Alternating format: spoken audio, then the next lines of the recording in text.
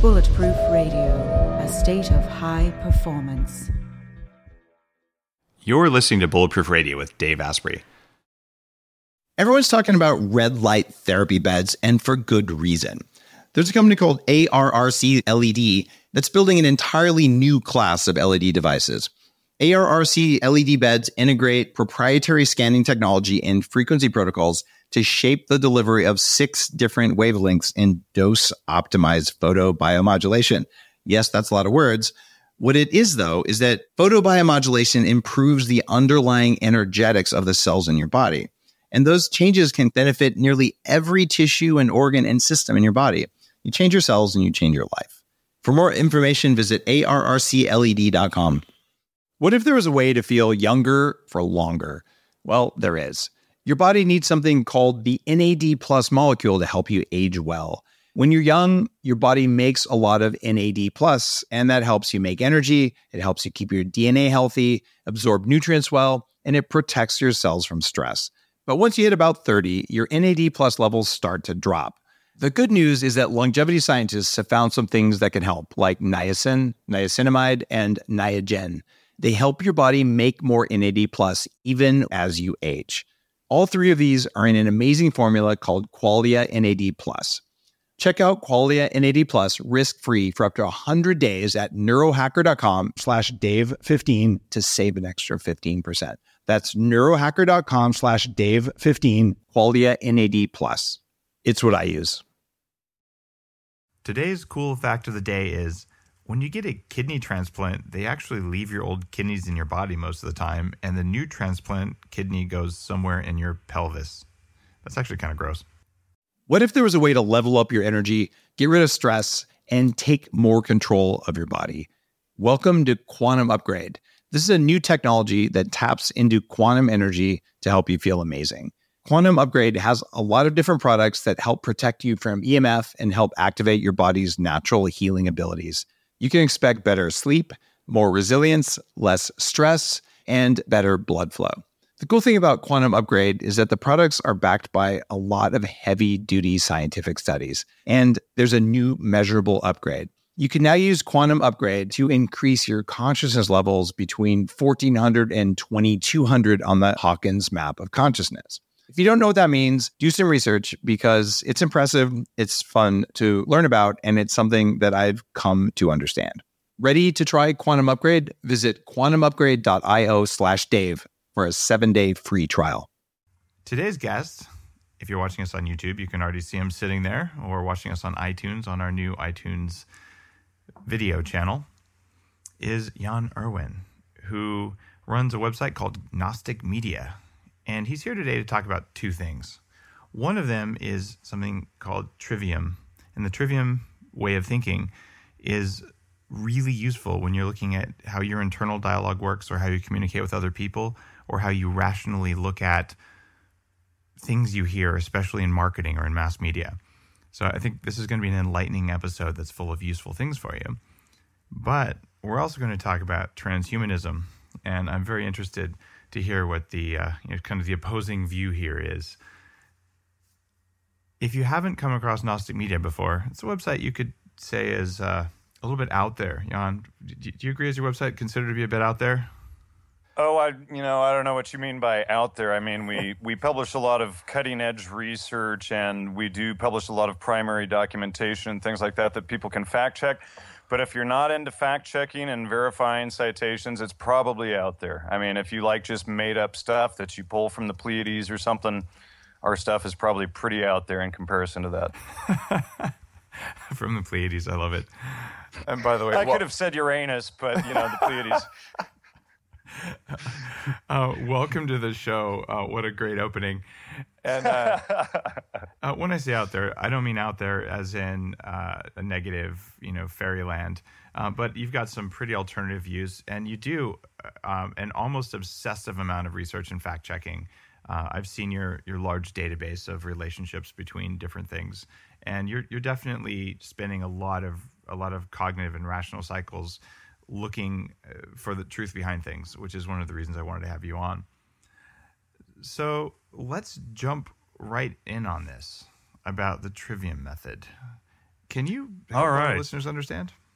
Sure. Well, the Trivium method is actually something that someone named Gino Dinning brought to my show back in 2009.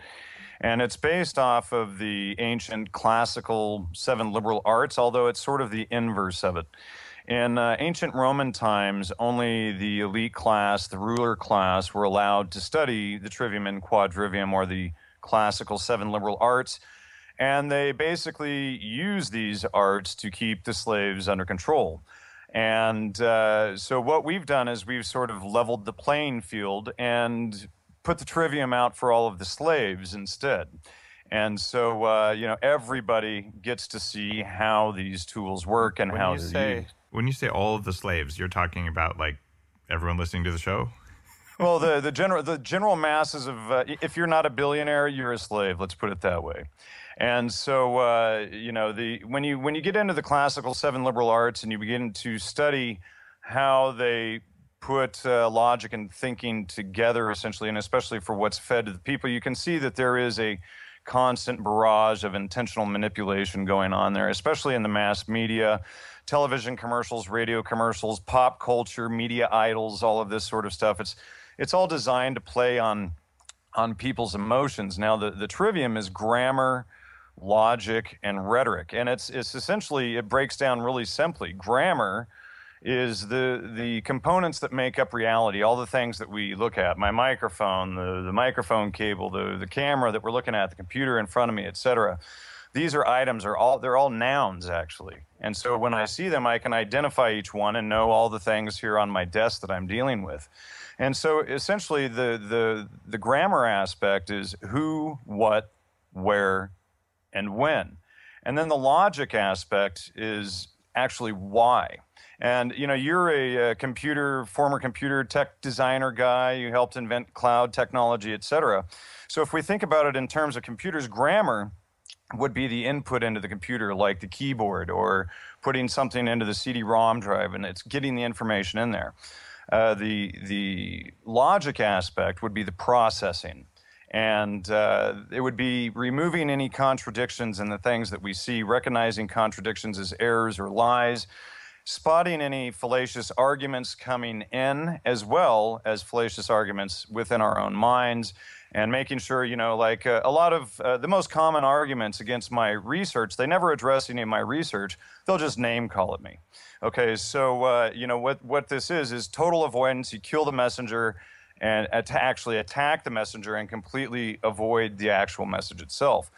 Now, the last aspect of the Trivium is rhetoric. And so in terms of a computer, that would be like the output, what you see on the screen, what comes through the speakers, what comes out of the printer, etc.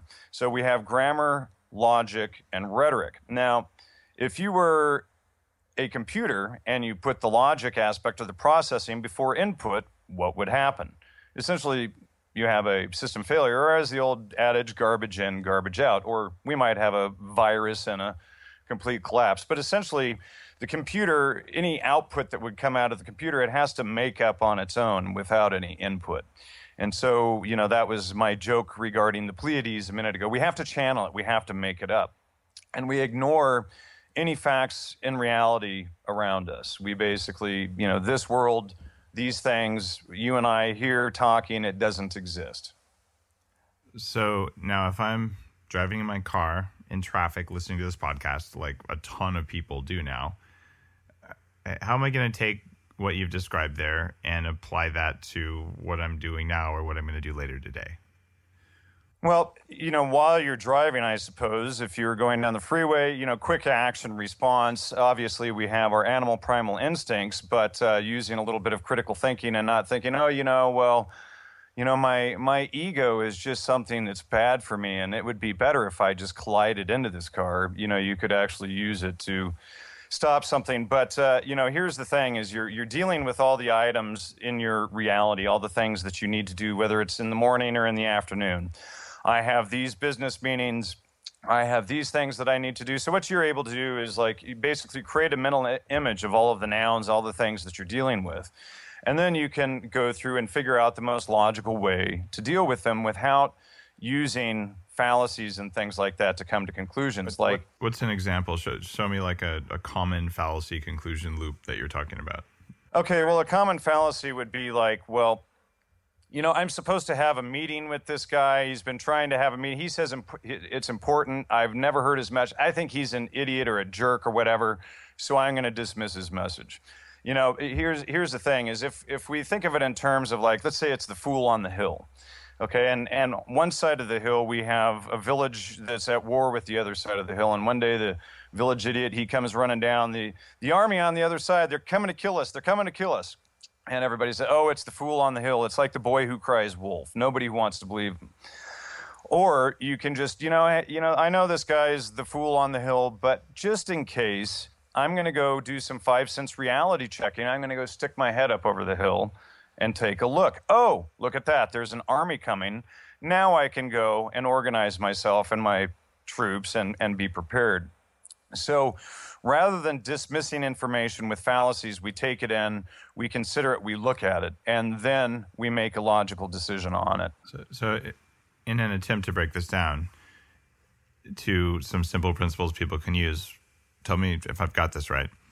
We're talking about applying a rational logic loop to whatever you perceive to verify that it's what's actually there. Right. Okay. And not only that, but the loop itself has a way to check to make sure that the information really is there. Okay. So essentially what it is it's a systematic method for deriving certainty with any information coming in via the 5 senses. And so, instead of saying, just a lot of times when people will hear things from outside sources and then they just repeat it without checking it. Okay, yeah, so that's called the internet, right? Well, okay, and a lot of people say, well, anything is on the internet, so therefore it's wrong. But it's actually a systematic way to go through. Did the person use citations? Can I verify these citations when I look them up? Do they check out? Is the person using name calling to dismiss someone's entire argument? Do they use a straw man or false represent the argument? So like if you're approaching information, for instance, you would look at both sides of the information. Now, in my own case, I've done a lot of research on MKUltra and the psychedelic movement, et cetera. A lot of people will attack my research without ever reading it. They won't have a single iota of a clue of what my research is about.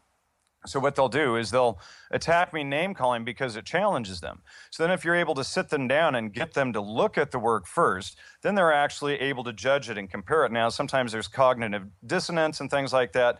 So then the idea with the logic aspect is we can recognize our own fallacies that we use to trip up our thinking and, get back on the right path. Essentially, what maybe a good metaphor would be, it's like we have a jar.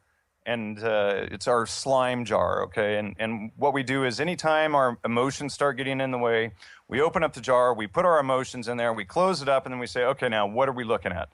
Am I letting my emotions or beliefs of religion or love and relationships or of, my biases about this or that fact get in the way versus the facts themselves? So it's essentially the way that our brains work naturally when we're not conditioned to think with a lot of fallacies. Now, logical fallacies, they basically come in 3 categories: relevance, presumption, and ambiguity. And so when we recognize these 3 different categories of fallacies, and these are just the informal fallacies or mostly spoken fallacies, and they're written or formal fallacies as well. But when we begin to recognize these fallacies, we can filter them out of our thoughts, verify the information, and then know for certain that that information is true or false. Okay, let's assume that someone listening to this has said, all right, I want to try this, and I'm going to start doing it now. Like, what's step 1? Well, step 1 is I would actually take a good study of the Trivium. Like, for instance, our website, triviumeducation.com, we've put a ton of free information up there for people.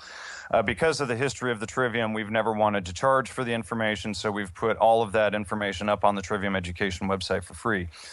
But interestingly, when you're using it in daily life, it's always grammar, logic, rhetoric. But to start out, because some of the concepts in general grammar actually need a little bit of logic, we actually recommend people begin studying a little bit of logic foundation first.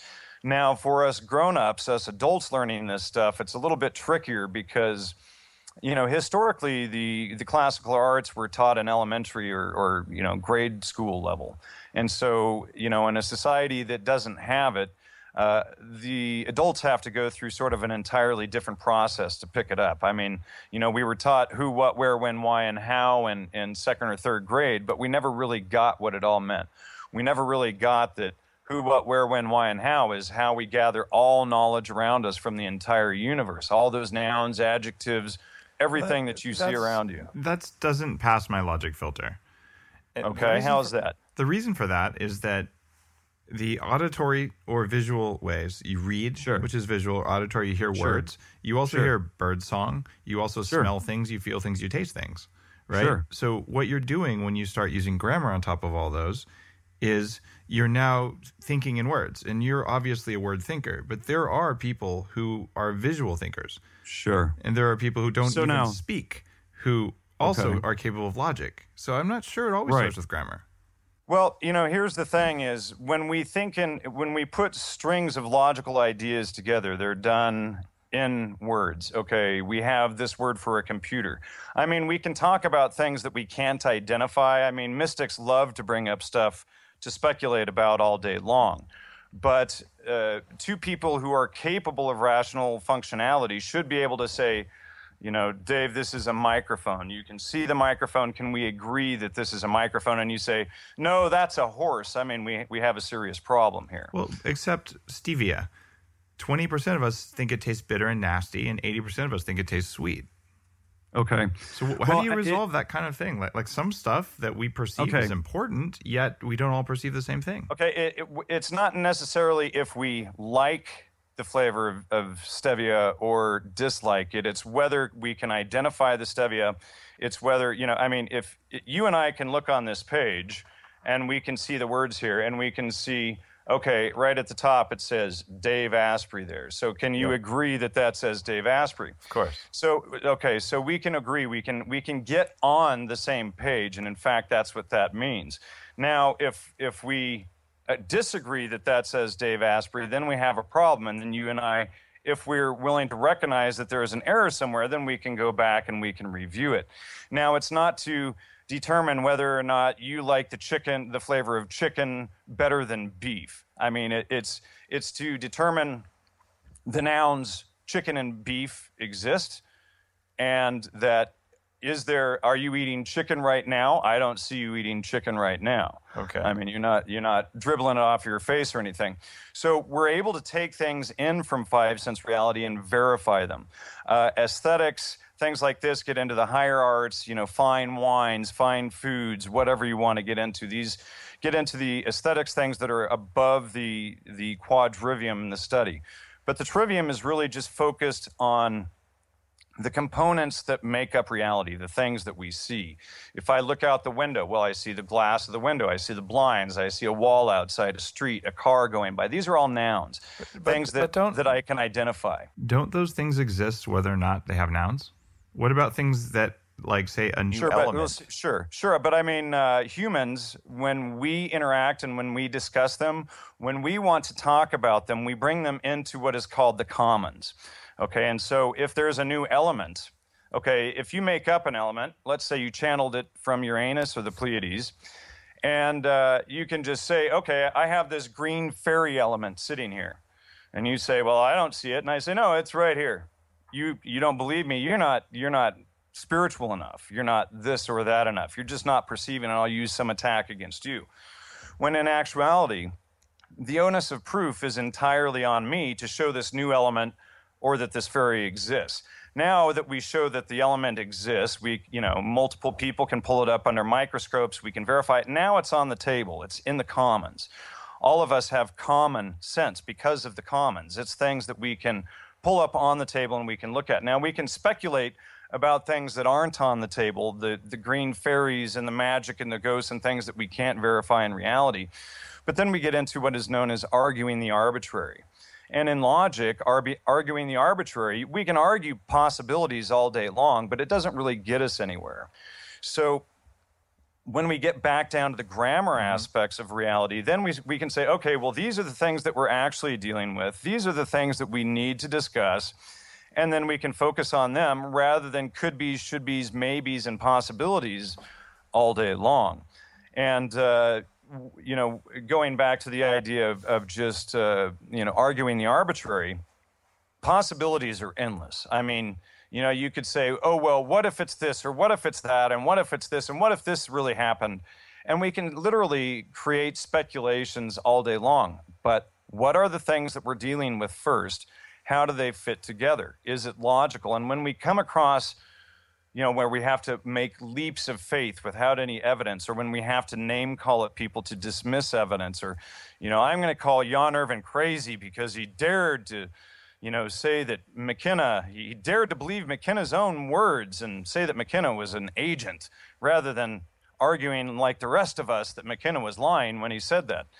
And we have done a lot of background on this stuff. So we can actually go in and we can look, do we have the evidence to support this hypothesis versus just making arbitrary speculations all day long with no evidence. So the onus of proof is very important. Within the Trivium, the way of thinking and evaluating reality that you're working with, what if 50% of people say, I see the green fairy element, and they can identify whether it's there or not there, and 50% don't see it?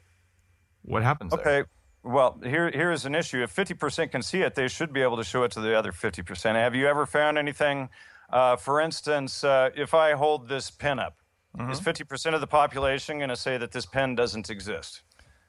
No, but 50% of the population may say love doesn't exist. They may say that the bitter taste in stevia doesn't exist because they cannot detect it. Sure. Love is an emotion, and like I said, the Trivium is not about deciding whether or not you like or dislike the flavor of stevia. No. It's understanding if stevia exists or doesn't exist. There is a bitter taste in stevia. I would stake my life on it, yet you probably don't taste it. How does that work? It is there. I can sense it, and some people can sense it, some people can't. Yeah, I'm not sure if I like stevia or not. I mean, something... I'm not talking about liking. I'm talking about the presence of a bitter taste. Okay, but like I said, the Trivium aspect is dealing with grammar, is dealing with the items that compose or make up reality. So is you liking or disliking, or is stevia being bitter or not, part of it being in reality or not? No, it's not. So stevia, we do know both people can. What I'm getting at is if I have a bottle of stevia sitting here, you and I can both agree that the stevia bottle is here. We don't have to agree if we like the flavor of the stevia or not. We can both agree this is a bottle of stevia. We can look at it. We can smell it. We can even taste it and be like, yep, whether you like it or I dislike it, we can both agree and come to the fact that the bottle of stevia is there. Now, in this case, it's not there. It's in my cupboard, and I don't use it anymore. So let's put it like this. We don't know what's in the bottle. So there's a bottle of stuff, and one of us takes it says it's a bottle of sweet stuff, and the other one says it's a bottle of bitter stuff. And this seems like a trivial example, but what I'm getting to here is there are some things that some people can perceive. One person's blind. I see this. I don't see it. But if a person is blind, you can go up and say, okay, well, I'm holding a glass. Can you feel the glass? And you can take the blind person's hand and put it on the glass. The blind person can sense if this is in reality. Now, is the glass half full or half empty? Well, the person can put his hand in the glass and feel there. Oh, look, there is something. Okay. Oh, it's water. It smells like water. Then let's talk about again, fog. We're not.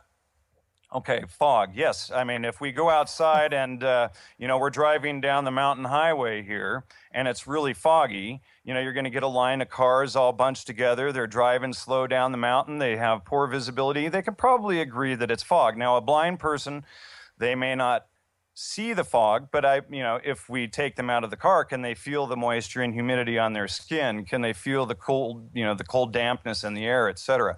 So there are ways through five sense reality that we can verify things out there. We don't live in a Kantian quantum delusion where we just make it up. I mean, Dave, how come not, I'm just going to will it, and I'm going to be sitting in your seat and you here. Wait, it didn't happen. It sounds like Oh, darn. Sounds like a good movie, though. It sounds like, I mean, it sounds like I get it. A dozen movies already made. But, essentially what we're dealing with is components that we can verify. Now, if I hold up this glass, I can tap it, I can smell it, I can taste the water in it, I can hear the sounds it makes, etc. I can feel it with my hands. So these are all things that we can verify in five-sense reality. Again, going back to the words on the page. We can verify each of the words on the page. Now, if somebody refuses to read the page, that's entirely different. They can say, well, I'm just going to ignore it. But then they don't know the grammar or the contents of that page, and they have no standing to discuss it. So let's talk about how someone, so the first step someone would go through to understand the Trivium is, well, obviously read the stuff about it. Okay, so let's assume someone's read about it, and then the next day they're saying, all right, I'm going to start applying this to my life. Like, what's it going to do for them, and how will they go about applying it?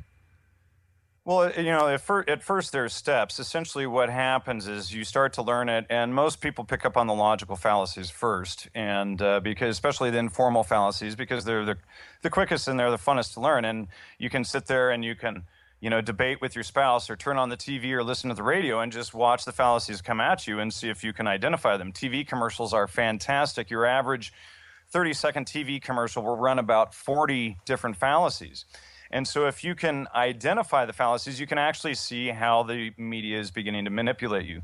The first thing, I'm not sure that most of the people hearing this are understanding what you're saying. A logical fallacy, let's say, it's a commercial for men's hair products, and, they're playing on men balding or going gray. Let's use the gray thing, and then, you're not going to get laid if you don't get our hair darkener. So what they're doing is, they'll show pictures of women, and the woman's knocking on his door, or if he's got his gray hair, there's just no chicks coming at him at all. He gets some of this hair dye. All of a sudden, the women are running down the street. These are appeals to emotion. Essentially, they're appealing on the guy's fear of being single or being alone and all of these types of things. So when we learn to understand how these, the appeal to emotion fallacies work, then we can see, they're using these things. Or a Budweiser commercial, they got the 4 girls with the Budweiser across their chest. Oh, look, it's an appeal to sex. They want me to associate boobs with beer. And so these are things that when we begin to comprehend how the logical fallacies work, then we can catch them, filter them out through information coming in via our 5 senses that we were just discussing. Now, what if, Jan, let's say I've read the studies that say that being with a partner means you have less chance of dying at a young age and less chance of having cancer and high blood pressure. All those are true, by the way, if you're in a good relationship. All right, so you've decided you want to be in a good relationship. Now, the guy selling hair product online says, okay, so you have a better chance of being in a relationship if you buy my chemical hair stuff. Am I not being a rational person if I pay more attention to that ad because it's something I'm interested in and I know that it would benefit me?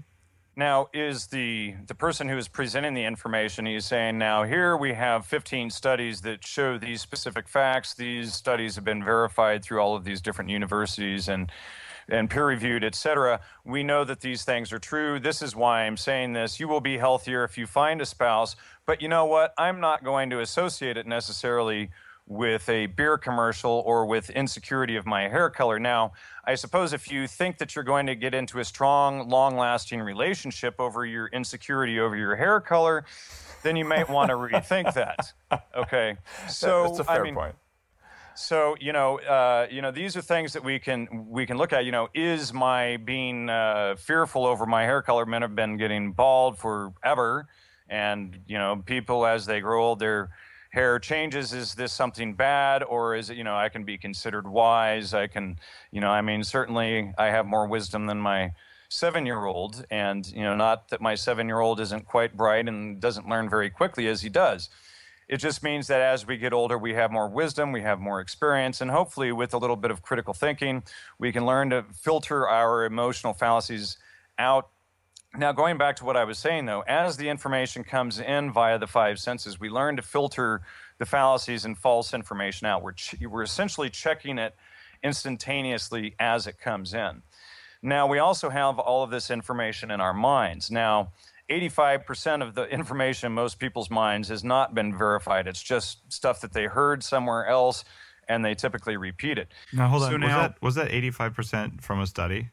Well, it's something that that my friends and I have discussed at quite some length. And I mean, just doing it's like, ooh, check mark. What are all the items in my mental palace that I have verified? But let's just say, without a percentage, most of what most people know is BS. They have not gone out and verified information themselves personally. And they say, well, that would take too much time. Well, let me put it another way. You can go through your entire life with false beliefs and not spend 5 minutes to check them. So what is faster? What is better for you to make proper decisions on down the line in the future? Going out and spending 5 or 10 minutes. I mean, today with Google and things, it often only takes a few minutes to verify if something is true or false. Or if you look it up and right away the person is name calling, oh, this is false because that guy is a jerk. It's like, well, that didn't address a single point he raised. Calling the guy a jerk is just name calling. What does that have to do with anything? So then you can look through that.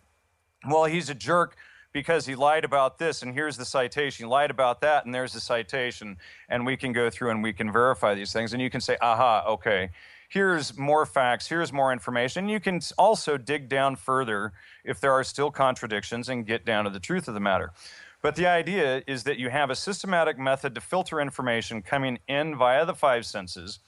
And also, after what happens, and going back to your question about, when people start to learn it, what happens is after about 2 months, people begin to catch the fallacies in their own thoughts and remove them. And, and you'll see people start shedding a lot of false belief. That's why I wanted to have you on the show, was because of that thing. If you develop the critical thinking skills and you start applying them to the weird crap that comes up inside your head, pretty soon you start becoming aware of behaviors you're doing that are not based on reality. They're based on amazing edits that your nervous system can make to reality.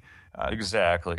So this is one of the paths that I've identified to developing more awareness of those weird internal, what I've started calling the meat operating system. The things that are going on in your body.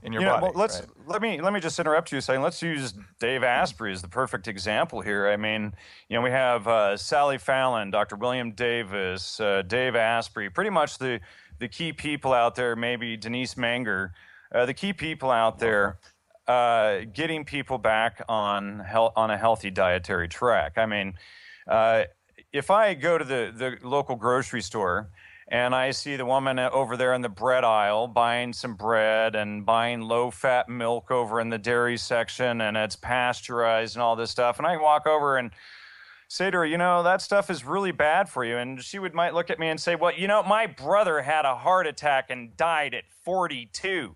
And it's like, okay, well, what does that have to do with low-fat milk? Well, my doctor says that high fat and saturated fats is bad for you.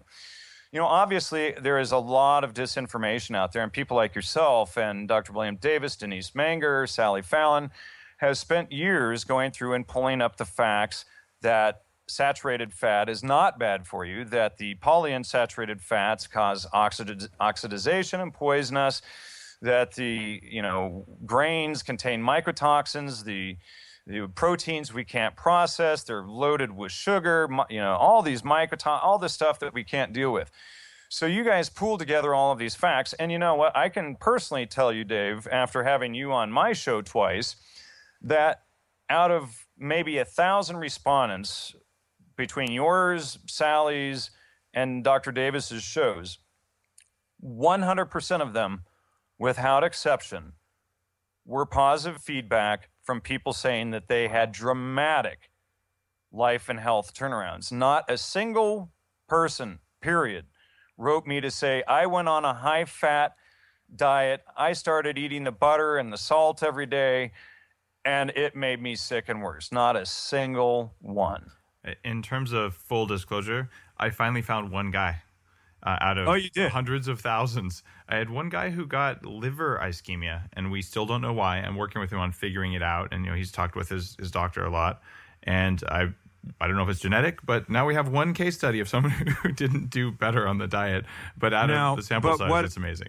And then you have to, of course, dig down and do your grammar going back to this issue and find out what happened, where the contradiction was. Was there some other factor in his health or environment or whatever that actually caused that? We're working on that. So it's actually gratifying. Thank you for letting me know that you've had that kind of response. That's what this is all about, right? Sure. I mean, and I did that show with Mike, just to interrupt you real quick. Mike, what was his last name?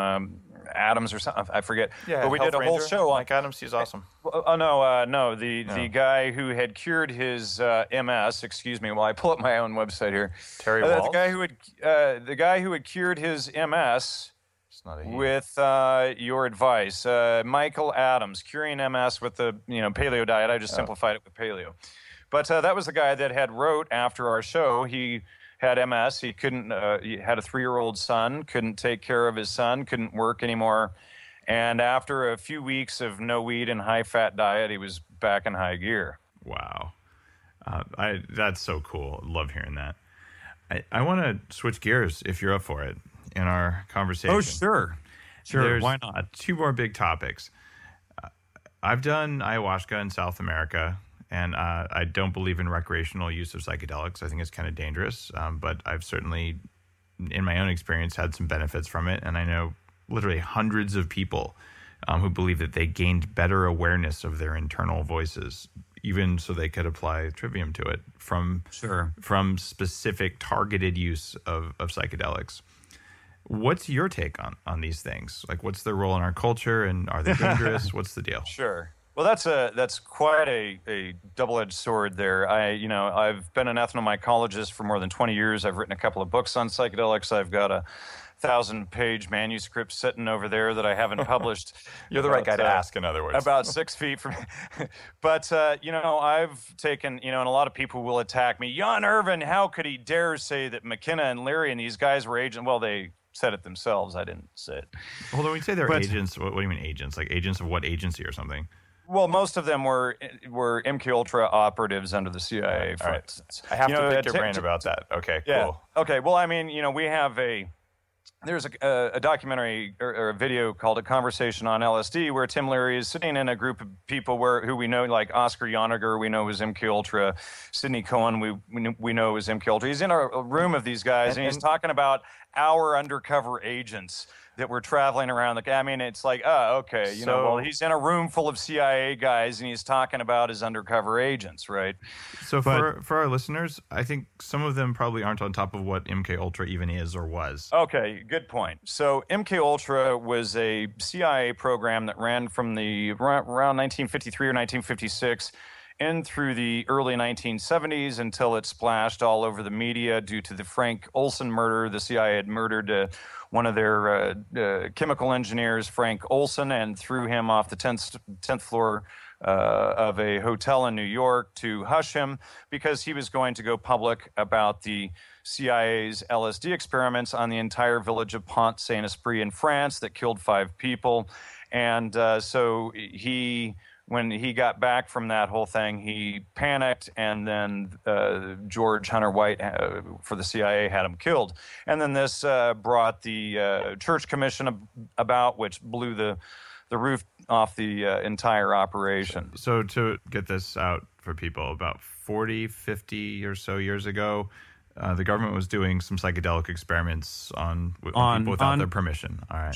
On entire villages, entire cities. In fact, we have Operation Midnight Climax up in San Francisco, and there was another location also where basically they would have little brothels set up, and they would bring Johns in to have sex with these women who would dose them unaware, and then the CIA guys would sit behind glass and giggle at these guys going out of their mind and do so-called studies, observe these guys going out of mind and collect, blackmail information and stuff on them, et cetera. But the idea was really to see how they could use psychedelics to confuse people. Now, the military, I should mention, called psychedelics psychotomimetics, which means psychosis mimicking. It was Aldous Huxley and Humphrey Osmond who renamed them to psychedelics. And then later on, Gordon Wasson, who was the propaganda manager for JP Morgan Bank, and he also headed MKUltra Sub-Project 58. He and Professor Carl Ruck at Boston University renamed them yet again, or remarketed them the third time, to entheogens. Now, back to your question, what do I think about the value of psychedelics? Have I tried them? One of the biggest attacks I get when people are new to my work and haven't read my books or the first 10 years of my research or my stuff stored at Purdue University Psychedelic Archives Library forever, they think that I've never tried psychedelics. I have, in fact. I've done psychedelics more than 1,000 times. I've done ayahuasca. What's your favorite one? My favorite was mushrooms. I'm finding, as I've gone through and done them so many times, I'm finding less and less benefit from them. Now, my co-author, Joe Atwill of Caesar's Messiah, and I were at different odds because I came through the psychedelic community to see the mind control, and I can also see some of the benefits, but they're very dangerous. And what I can tell people is, without a systematic method of processing information like the Trivium, you can get yourself in a big mess. Now, I agreed, by the way. The information that we have exposed on the psychedelic community and on its founders shows that it was a CIA mind control operation. Now, you can ignore that. You can call me names and call me crazy all you want, but it doesn't dismiss the fact that the quote-unquote discoverer of magic mushrooms was the PR man for JP Morgan Bank, Gordon Wasson, and headed, as we have the CIA documents for, headed MKUltra Sub-Project 58. Hold on a second. Isn't that like saying Columbus discovered America when it was full of Indians?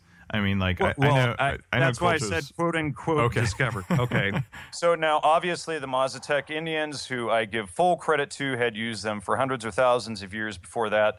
But he is the quote-unquote Western guy. Discoverer, Okay, the Western guy, the rich white academic who brought it to the CIA and made them popular. We can put it that way if that makes better sense. Got it. And so he is accredited for discovering them, and he is the one who popularized them in the May 13, 1957 Life magazine article, Seeking the Magic Mushroom. Now, Timothy Leary, a self-admitted agent, he claims to have gotten his knowledge of psychedelics from that article. Never mind, they all work together behind the scenes. That's a different subject that you just got to ignore and pretend that doesn't exist. Okay. But we know that Leary and Wasson were agents, their own words, their own documents, etc. So these are the key guys that found it. Not only that, we have a lot of information on Aldous Huxley, which we can go into it in a bit. So your position is that the adoption of psychedelics in the West was led by government mind control, MKUltra stuff, rather than something else. Right. Okay. Now let me put it this way. A lot of people will get confused here. Now, how could that be? Well, if we look at the origins of ethnobotany and ethnomycology as a field of study and what its purpose was, originally I thought it was to study the spiritual practices of ancient cultures. But what if it was actually more to study how shamans kept control of those cultures? And when we think of the shaman becomes the priest, the king, the government, we can see a line of progression there. And, these guys wanting to get back to the stick with simple stuff of how the shaman controlled the stuff. I mean, in many cultures, the shaman was the huckster, the trickster, the manipulator, the guy who did the sleight of hand and stuff. You put on a headdress, you do some peacocking, and you get all the women swarmed around you, right? Kind of like the presidency, right? Right. Well, sure. or any Hollywood thing, they show, some star with a bunch of lights flashing, and look, everybody goes and they run after them. This is actually, when you get into Edward Bernays' earlier stuff, Edward Bernays actually created the pop culture idols. But, So anyway, what we're looking at is how these cultures use them for control. Now, there is also other aspects to them. I'm not saying that some form of spirituality doesn't exist. The Quadrivium does show that something is out there, but it's not in any of the books that we've seen so far today. I mean, everything that I've seen so far is agenda-laden. So we're not saying that something doesn't exist, because if I stick a bunch of chemicals in a bucket together, it doesn't create life. And so something sparks that life. Okay, so you have a very distinguished background in psychedelic research, and you acknowledge that there is some spiritual spark out there, but we're still figuring out what it is if we ever do. Okay, that's a. Let me say just one more point before I let you continue on. Now, here's an issue that I've sort of been contemplating: is we have these stories in the Bible of the tree of life and the tree of knowledge and the fruit, and Adam and Eve eating this fruit. And what if all of this was put there as a warning because this had happened before? Now, when we get into the history of psychedelics, the Licinian mysteries in ancient Greece, etc., this was a government-sanctioned psychedelic religion that lasted for 2,000 or 4,000 years. I forget which right now.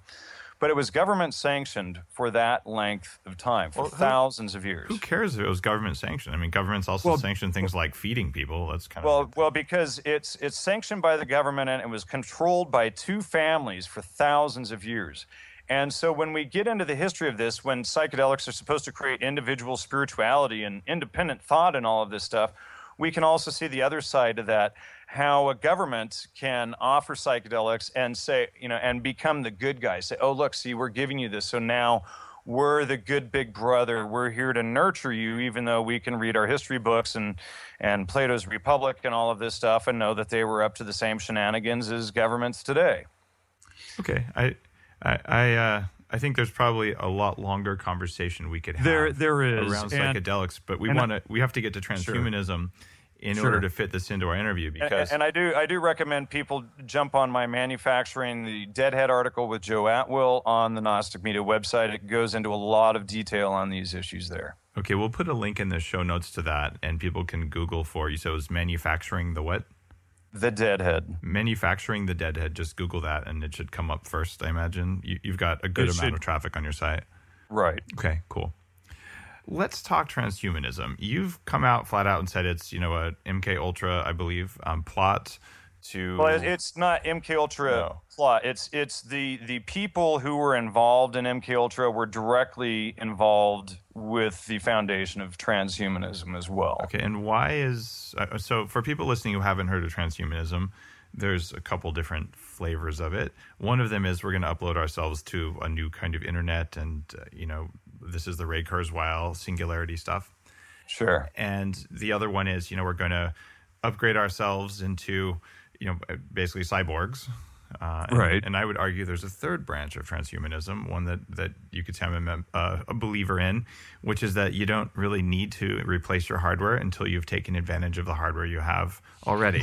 Call it the overclocking side of things. I would be in the third camp with you there. And so let me be clear that I am not against upgraded self and taking, excuse me while I sip some bulletproof coffee. I guess that means you're not against the upgrade itself. Yeah, point. You got my point there. And so, what we're looking at here is like, looking at the Trivium, the transhumanists will argue that, people are not getting smarter. And, well, they're just dumb. Well, I have quotes from Aldous Huxley where he says 99.5% of the population are imbecilic Philistines. And so, the issue is when we get into the study of the classical trivium and quadrivium, we see how this education has been withheld from the masses since at least Plato's Republic's time, at least 2,500 years. We know from dictionaries and write-ups on it that it was always used to control the masses and manipulate them. It was withheld from the masses. And so this is why we're helping for the masses to get. The only way it can be used against you is if you don't have it. So my point here is that with intelligence and thinking, if you remove critical thinking, if you remove people's ability to gather information properly, then they're not going to be as thoughtful and as critical thinking or as intelligent, and then you're going to sit there and you're going to complain about it. Now, for instance, I have this quote from, let me see if I can find it here, from Sir Thomas More somewhere. He says, "For a few the rulers suffer your people to be ill-educated, and their manners to be corrupted from their infancy, and then punish them for those crimes to which their first education disposed them. What else could be concluded from this, but that you first make thieves and outlaws, and then punish them?" And so what we have is this problem, and it's found throughout the compulsory education system today. John Taylor Gatto's work, Charlotte Iserbyt's work, et cetera.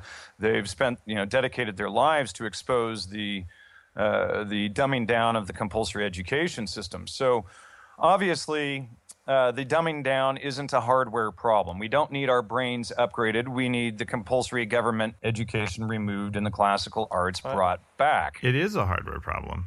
If your mitochondria are broken because you're eating what some people have called slave food, wheat. Sure. Well, and I agree, and that's another issue, because if we were taught the proper critical thinking and the proper 7 liberal arts, we probably wouldn't be eating the cow and pig food in the first place.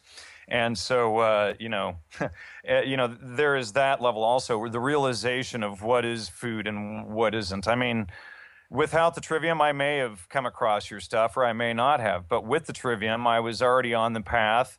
I, fought looking at Sally Fallon's work for years, and then I finally got that little bit, and then I finally stepped over to Dr. Davis's stuff, and then I finally got over to your stuff and mycotoxins, and then when I got to the mycotoxins, it was Given your background in studying psychedelics, that's why you connected that so well. Even most of the paleo community hasn't got the mycotox thing. Now I just understood why you connected with that. Okay, cool, because you've studied some of it. Well, and not only that, I was in and out of the hospital for 15 years and got sick and tired of being sick all the time. Got sick and tired of being sick and tired. So, in 2009, after the doctors here in the States had, 12 of them had totally proved their incompetence, I took a trip down to Arequipa, Peru, and found a Harvard-trained gastroenterologist down there who cured 2 of my problems. And I left Peru no longer feeling the constant gastrointestinal pains. But when I got back to the States, the irritable bowel syndrome and other problems started reappearing right away. And it was a really weird, I was totally healthy in Peru. What happened right when I got off the airplane? And so, of course, it was the mycotoxins and the weed and the processed foods. And, of course, the grain-fed beef and all that stuff isn't much better either. Wow, you really have felt it. Okay, cool. Oh, I mean, I am, you could call me somebody who is extremely hypersensitive to toxins in the environment. So, if I get something bad, I pretty much react immediately. I got it. So you've got the canary genes. Not so fun. Well, let's go back to the transhumanism thing. Blonde hair, too. That's right. At least you're not a redhead. Redheads have the most trouble. Seriously, it's really amazing. But the sensitivity to anesthetics, everything's different when your hair is naturally red. Notice I said naturally. But now let's go back to transhumanism. All right, so you've got the canary genes. And maybe we really should upgrade your hardware. I mean, let's do some viral slicing of some genetics. Sure. Let's just clearly my stomach is bad. I need a metal mechanical stomach to function. And, my heart, just to make sure I never get heart disease, that just needs to be cut out and replaced. Why not? Or I don't put crackers in my Jeep. How about I don't put them in my stomach either? My Jeep runs really well on oil. Is there something to that? My body runs really well on oil, I find out. If I take a cracker and I light it, it just kind of flashes. Not that the law of thermodynamics, do I think, plays any part whatsoever on dietary calories. And you and I have talked, about the absurdity of that theory in the past. But, it's like how the body absorbs calories isn't necessarily how a flame absorbs something under it. But I get you there, but the point about transhumanism is that wouldn't you like to be more resilient? Like, let's say that we could replace parts of your GI tract with a cool, let's say with a cool non-biological system versus just better cells. I don't know. I mean, would it make me feel better? Would I perform better? Or would eating the proper fuels do the same thing? Yeah, of course, it might do the same thing, but I mean, seriously, wouldn't it be convenient? It did do the same thing, actually. I can testify. But it takes work. I mean, wouldn't it be nice? No, we'll just go on a limb here. If you could just like pick up a branch in the forest and stick it in your mouth, and you'd be perfectly fine. Mm-hmm. I mean, if I was a koala bear, sure. Well, but you're either dodging the point or you're not hearing the question. Well, I get the point. I mean, to me, it's like it's not a valid question. I mean, it's not looking at the root of the problem and looking for a real solution. It's looking. Increase human resilience. Give me more fuel sources. Okay. So I could get more fuel sources, but what would having a mechanical stomach do? I mean, would I enjoy food more? How would it absorb things? I mean, it raises so many more questions than it does solutions, and other potential problems and whatnots. That rather than, I know if I eat a solid, strong, paleo, mycotoxin-free diet, I'm going to achieve that result. And I know, except for that one guy that you had, I know time and time and time again over thousands of results that the end result, except for that 0.00001 guy, the result is going to be the same almost every single time without doubt. And I don't have any of these, drastic unknowns that we're going to have to deal with. So your big concern there is the risk of transhumanism.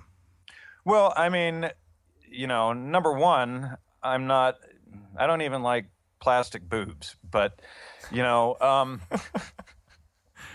talk about what you like? Because this is not a discussion about what we like or don't like. Well, okay, true that. Well, okay, granted, there's questions there. Logically speaking, would I benefit with a metal stomach of some kind? I have no idea. It's possible, is all I'm saying.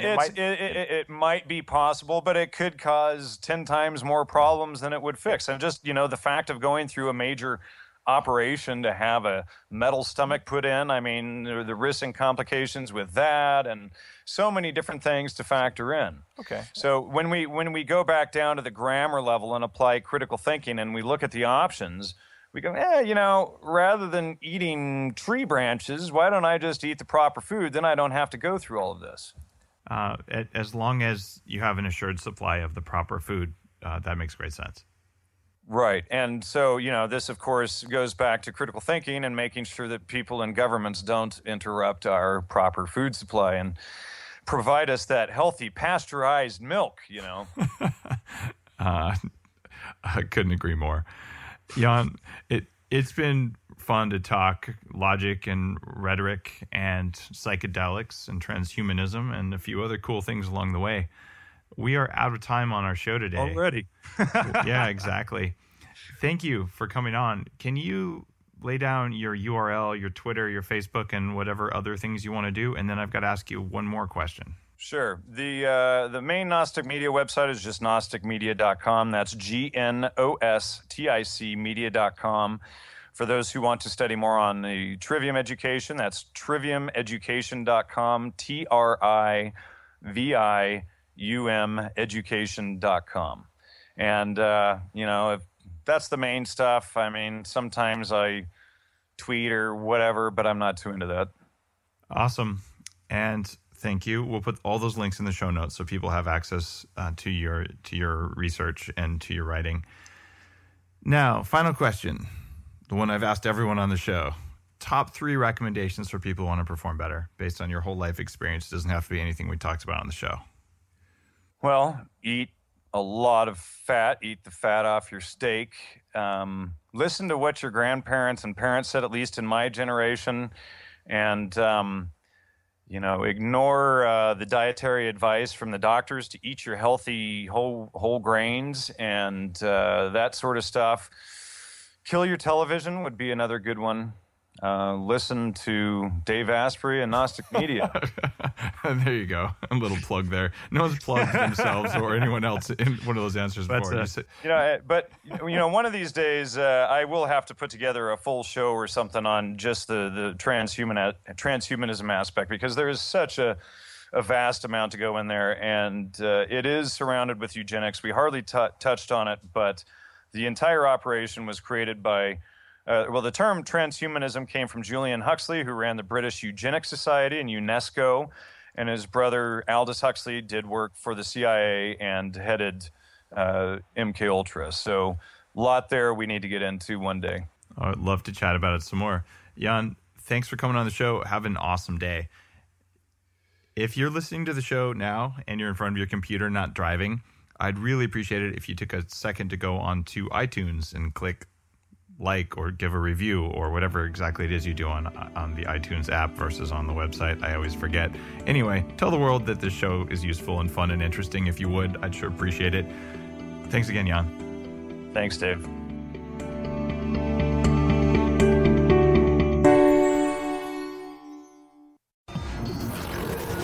The Human Upgrade, formerly Bulletproof Radio, was created and is hosted by Dave Asprey.